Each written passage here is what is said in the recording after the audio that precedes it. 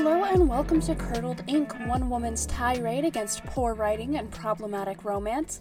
My name is Lee, and this is episode 15, chapter 15 of 50 Shades of Grey. As usual, content warnings will be in the episode descriptions, and please let me know if there are any that I missed. Okay, so chapter 15... Christian comes over to discuss Soft Limits with Anna, and he sees the books that she packaged up for him with the quote, and comments on them. And we're just starting right away with the first quote that I'm going to read. Page 251. He says, "Trust you to find something that resonates so appropriately. It's also a plea," I whisper. "A plea for me to go easy on you?" I nod.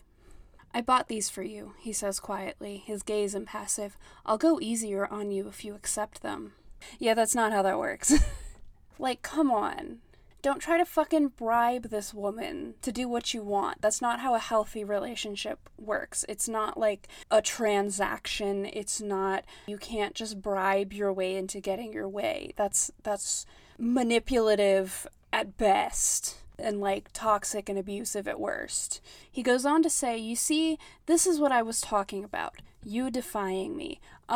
No, a submissive expressing that something makes her uncomfortable is not defiance. It's setting a boundary. And it's a conversation that you need to have in good faith and come to ready to listen. I want you to have them," meaning the books, "and that's the end of the discussion. It's very simple. You don't have to think about this. As a submissive, you would just be grateful for them. You just accept what I buy you because it pleases me for you to do so." No. No.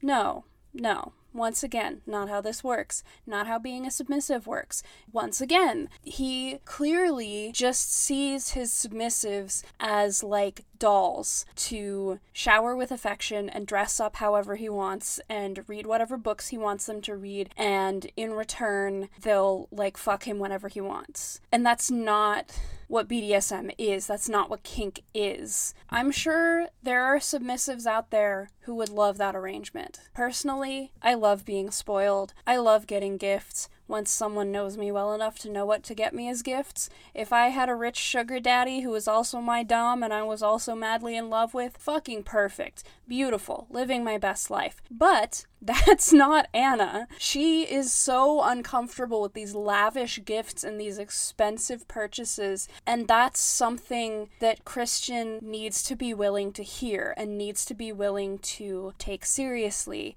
And oh look, we've already stumbled on one of the recurring themes of this chapter, which is Christian just completely breezing past Anna expressing discomfort at something, not taking her feelings seriously, not taking her worries seriously, not taking her attempts at setting boundaries seriously, which is all a huge fucking problem for entering into any relationship, let alone a kinky one. Let's keep going. Oh yeah, he's still not done yet. On page 252, he says, "I will buy you lots of things, Anastasia. Get used to it. I can afford it. I'm a wealthy man." Again, her comfort, her happiness in this relationship is important too. In fact, it's essential for it to be a healthy, balanced, consensual relationship. It's not all about you, Christian. It's not all about the dom. It's not, like, the dom does not just get carte blanche to do whatever the fuck they want, whenever they want, no matter what. That's not what being a dom is. There are boundaries. There's consideration of your submissive's happiness and comfort and likes and dislikes and boundaries and consent and all of that good stuff. And within all of that, then the dominant gets to do whatever they want whenever they want.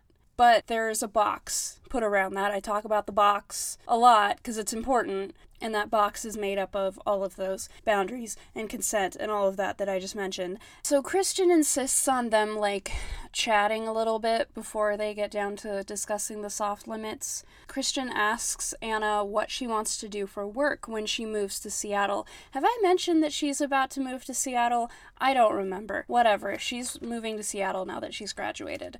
So she's kind of vague about it. She's like, yeah, I have interviews at a few publishing houses, but she doesn't want to tell him which ones because she's afraid that he will use his power and influence and money to, like, get her a job there or whatever, which, knowing what I know about Christian and knowing what I know about this series, good instinct, absolutely correct. Also, giant red flag. Like, if you're hesitant to tell your partner about that big of a part of your life because you're afraid of them overstepping their bounds and, you know, she literally uses the phrase undue influence, run, is all I can say. That's not good. That's not healthy. That's exerting a huge amount of power and control over your life outside of the bounds of any reasonable kink arrangement, any reasonable DS dynamic. The thing about kink is that I don't want to say it's not real life, because of course it is. Anyone who participates in kink knows that it can and often does influence your real life in terms of all kinds of stuff. And that's, I don't want to like list a big long thing here because that's not really the point that I'm trying to get at.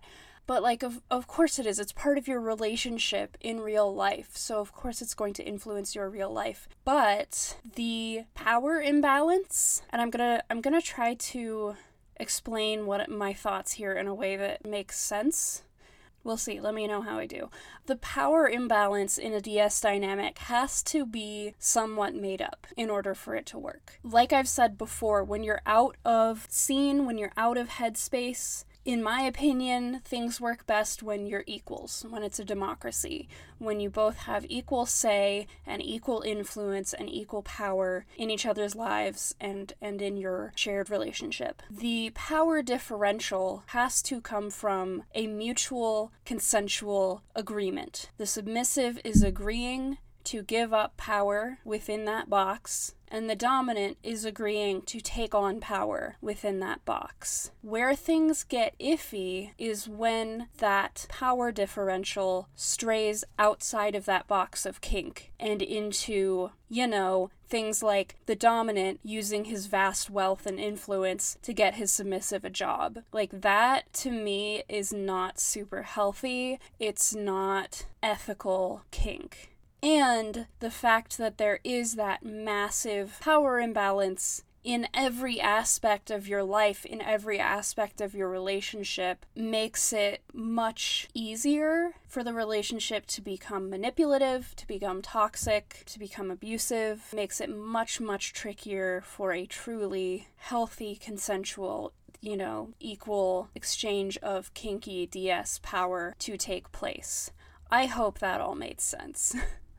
Anyway, Christian, of course, gets pissed off when Anna doesn't want to tell him where she's interviewing for, which is also a red flag because, like, bro, you are not nearly far enough into this relationship that you can just, like, demand information about where she's working, what she's doing with her life. Like, she still gets to keep that shit secret if she wants to. She rolls her eyes at him, and he threatens to spank her, and she's thinking, why is that hot? Anna, it's because you're a brat. I am fully convinced of this headcanon at this point. Anna is a brat, she just doesn't know it yet, and Christian's definitely not gonna let her find out, because he clearly has no fucking clue how to deal with brats. So they finally start discussing their soft limits. Meanwhile, Christian has been, like, continuously, like, he brought champagne over to celebrate her graduation, and, like, every time she drinks most of it, he's like, do you want some more? Do you want some more? Do you want some more? And it's, like, Christian, you should know better than this. You're the practicing lifestyle kinkster. Like, this is not a discussion you want to have under the influence of any kind of mind-altering substance. This is a huge, really important decision-making that you're trying to set up right now in this negotiation. You want to do it fucking sober. That's just my opinion. So then the first time she comes across something on the list that she doesn't recognize, he laughs at her. Bad start. Then she's anxious to ask questions after that. And then he gets pissy at her, like, he apologizes for laughing at her, and then, like, they move on down the list, and she's like, hey, please don't laugh at me again, I have another question. And he gets, like, pissed at her. He's like, I've already apologized, don't make me do it again. Like, bro, sit the fuck down.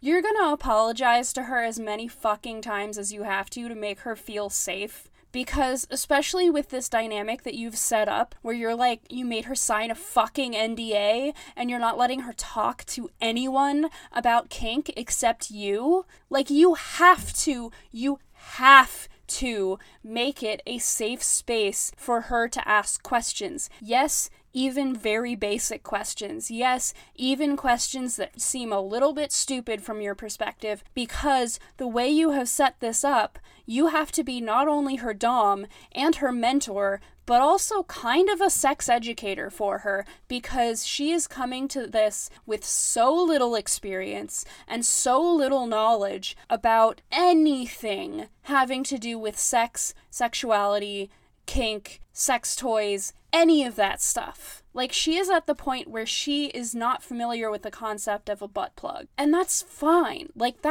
everyone started that way at one age or another. Like, I'm not judging her for it, but Christian sure as fuck is, and that's not great. And the fact that when she gets nervous about him laughing at her for not knowing something, which would make me fucking nervous too if I'm already taking this huge leap of faith into something that I'm kind of scared of and I'm not sure if I want to do, but okay, let's try it. Like, and then I ask a question and someone, like the person I ask it to, laughs at me, like, bro, I'm gonna clam the fuck up. I'm not gonna feel safe asking you a question ever again. Like, and that's not a good mood to set for this. It's just not. Page 259. They're talking about pain, and she's like, "Do you have to do it?" He says, "Yes." "Why?" "Goes with the territory, Anastasia. It's what I do." Not good enough. Not nearly fucking good enough, dude. Pain play, impact play. Do you have to do it? No! The only acceptable answer is no! The only other acceptable answer is, I have to do it. It's a deal breaker. It's an essential part of my kink life. If you can't, play with pain with me, I can't be in this relationship. I'm sorry. And then that becomes another conversation. But it comes with the territory. Oh, it's just a BDSM thing. Oh, it's just a kink thing. No! No! Not a good enough reason. Not at all. If you don't have to play with pain play for your own sake, and your submissive does not want to do pain play, don't fucking do pain play. It's as simple as that. But once again, here he is just fucking breezing past her boundaries, breezing past her discomfort, breezing past her requests within this negotiation that is supposed to be both of them agreeing on what they both want to do in this fucking relationship. But it's Christian, so he's gotta have it his way, or he just loses his fucking mind. Oh yeah, and then she's like, He mentions that canes hurt the worst, which is somewhat subjective because pain is subjective, but he says canes hurt the worst, and she's like, okay, can you not cane me? And he's like, no, we'll work up to it. Once again, no! Like, you can't, she doesn't want to be caned, so don't use fucking canes on her. Like, at best, just say no, like, it's as easy as, okay, fine, I won't cane you. And then in a few months, if you notice her, like, eyeing the canes or, like, asking for more and more intense pain, then you can bring it up again and say, hey, do we maybe want to rediscuss this limit? Do we maybe want to try caning? But there's no fucking reason to insist on using this specific impact implement if your sub doesn't want to. Oh, it just keeps getting better. The Christian hits just keep on coming. So Christian says he is willing to try some of the more traditional romance that Anna has expressed desire for, as long as she accepts the car he just bought her. There's so much to unpack here, and I've said all of it before. I've said all of it before in this chapter, but we're saying it again because it's worth saying again. So she was already uncomfortable with him buying her expensive books. She had already said to his face, I am happy with the car I have, please do not buy me a car. What does he do? He fucking goes out and buys her a car because he is convinced that if if a pedestrian looks at her car wrong, it's going to explode. I have zero sympathy for him because, look, sorry Zoe, I'm putting you on blast for a moment. My partner used to drive a car that was about as old and beat up as Anna's car is described as being. Like, it fucking sucked. And my partner knows it, so I hope she'll be okay with me saying this on air, but, it was a shitbox. And I didn't go out and buy her a new fucking car! Like, I mean, okay, partly because I couldn't afford to, but, like, she's an adult, and I trust her to be smart enough to make that risk assessment for her own damn self as to whether this car will meet her needs or not. It's just taking away so much of her agency that she has not agreed, she has not consented to giving up. And that's not being a dominant, that's being manipulative, that's being controlling, that's stepping over the line. Also, you didn't think we were done with this moment, did you? Because also, he went out and bought her this car knowing that she was gonna have a problem with it. And he did it anyway. And that's some asshole behavior right there. And so knowing that she was gonna have a fucking problem with it, he found leverage. He found something that she wants that he can hold over her head to make sure that she accepts this gift. Because otherwise, she doesn't get the kind of relationship that she wants. He just gets the kind of relationship that he wants, and her desires and her needs be damned.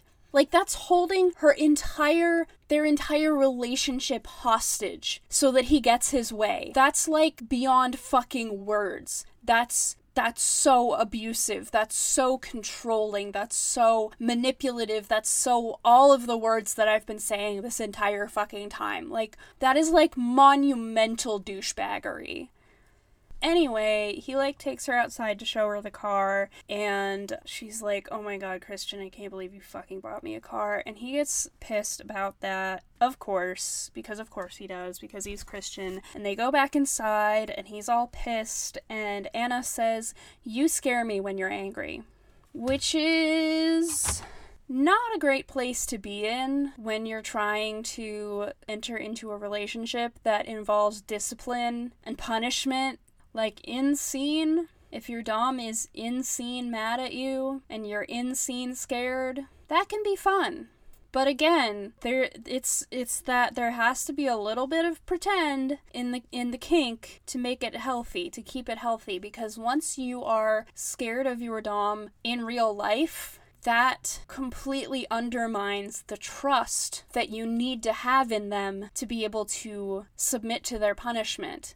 You know, to be able to trust that what they're doing is in fact what's best for you, and that they do in fact have their best, you know, your best outcome in mind, and that they're not just going to take out their anger on you, and you have to, I don't know what else to say. You have to trust them before you can safely submit to a punishment from them. And if you are actual IRL, out of headspace, out of scene, scared of them when they get angry, like, how can you ever possibly trust that they're going to punish you appropriately and that they're going to respond appropriately to any kind of situation as your dominant? Do you know what I mean? I feel like I'm not, like, my words are gone. It's been a long day already. Like, you can't for real be scared of your dom. You can, like, play pretend to be scared of your dom, but if you are for real scared of your dom, that's not good. Because, you know, Christian himself has said, BDSM, it all comes down to trust, and boy, ain't that the fucking truth. But he then does absolutely fucking nothing to show himself as trustworthy, or to try to gain Anna's trust, or to show that he, in turn, trusts her enough to be an adult human and participate in this fucking relationship. So, just this whole fucking relationship is being built on a foundation of sand, and, oh boy. Yeah, I don't know, this is gonna be another short one, maybe, because then they just spend the rest of the chapter fucking. Not much to say about that, except that Christian, like, playfully is like, okay, you be in charge now for a little bit, and Anna really enjoys it, and maybe she's a little bit switchy, and once again, Christian is not going to let her explore that, which is not great. Like, he is just indoctrinating her into the role of good, obedient, submissive before she even knows if that's the part that she wants to play in kink. You know, my headcanon of her being a brat aside, like, she just has so little experience with kink, with different roles in kink. There's no way to know that she'll be fulfilled and satisfied being the good, obedient, submissive without even giving her the option of exploring other roles or even other ways to be a submissive. And that's not to say that you can't know what you want until you've experienced everything, because, like, me as a pansexual person, having not slept with every gender out there and knowing that I was pansexual even before I had slept with anyone of any gender, like, yeah, of course you can know what you want without having experienced it in person. But, like, again, using the analogy of pansexuality, like, what Christian is doing to her right now is kind of what society did to me for the first 16, 17 years of my life, where it was just bombarding me with messages of, like, you are straight, you're attracted to boys, so therefore you are straight. As a girl who's attracted to boys, guess what? You're fucking straight. And it just never occurred to me to even, like, explore these feelings that I was having for women, because it was never presented to me as an option to be attracted to men and women. And, you know, then when I grew up more and learned more about genders, like, other genders as well, you know? And it wasn't until, like, almost my entire friend group in high school was some form of bisexual that I was like, oh, wait, shit, yeah, girls are hot. So, and it's the same thing here, like, Christian is not giving her he's not even presenting as an option other ways to be a sub, you know, the option of being a brat, the option of being a switch, like, shit, the option of being a dom, who knows, maybe she'd enjoy that more, I don't know, she certainly doesn't know, and Christian's not gonna let her know, and that, he's just closing her in this little cage of trying to shape her into this perfect little submissive sex doll that he wants, and that's not... Every single time I try to describe what's happening in an unhealthy way, I end up just being like, wow, doing that as a role play could be fun. This is the fucking problem with kink. No, I'm kidding. But no, like, as an actual model for your actual relationship, that's bad. That's all I gotta say is that's bad. Like, if you're going to present yourself as her only option for knowledge, you have to allow her to expand her horizons, not just box her in. Anyway, that's chapter 15. Thank you so much for listening to my latest rant. My name is Lee. You can find my non-sex work social media at allmylinks.com/LeeCArtist, and you can find my sex work social media at allmylinks.com/CandyKitten. This podcast can be found at allmylinks.com/TheCurdledPod, and be sure to check the episode description for the spellings of all of those links. Speaking of which, you can find this podcast's Patreon at that last All My Links link, where you can support me monthly in return for some fun exclusive content, and because I am trying my best to survive under capitalism, the more money I make off of this, the more I'll be able to keep it going. Keep the gray train rolling. What's wrong with me? If you have questions, comments, concerns, or want to make a one-time donation not through Patreon, you can get in touch with me at curdledinkpodcast@gmail.com, and if you can't, don't want to, or don't feel comfortable supporting me monetarily, and like I said, I'm trying to survive under capitalism too, so I get it, please rate and or leave a review on your podcatcher of choice, or tell a friend, write a blog post, etc., whatever you want to do to spread the word about this humble podcast would be so much appreciated as I bonk into my mic stand. Our logo is by Reese Jones at tearlessrainart.tumblr.com. Incidentally, I don't usually mention this, but you can also find his Tumblr link in the episode description. Go check it out sometime. It's great. Until next time, remember your rack, that's risk-aware consensual kink. Bye-bye.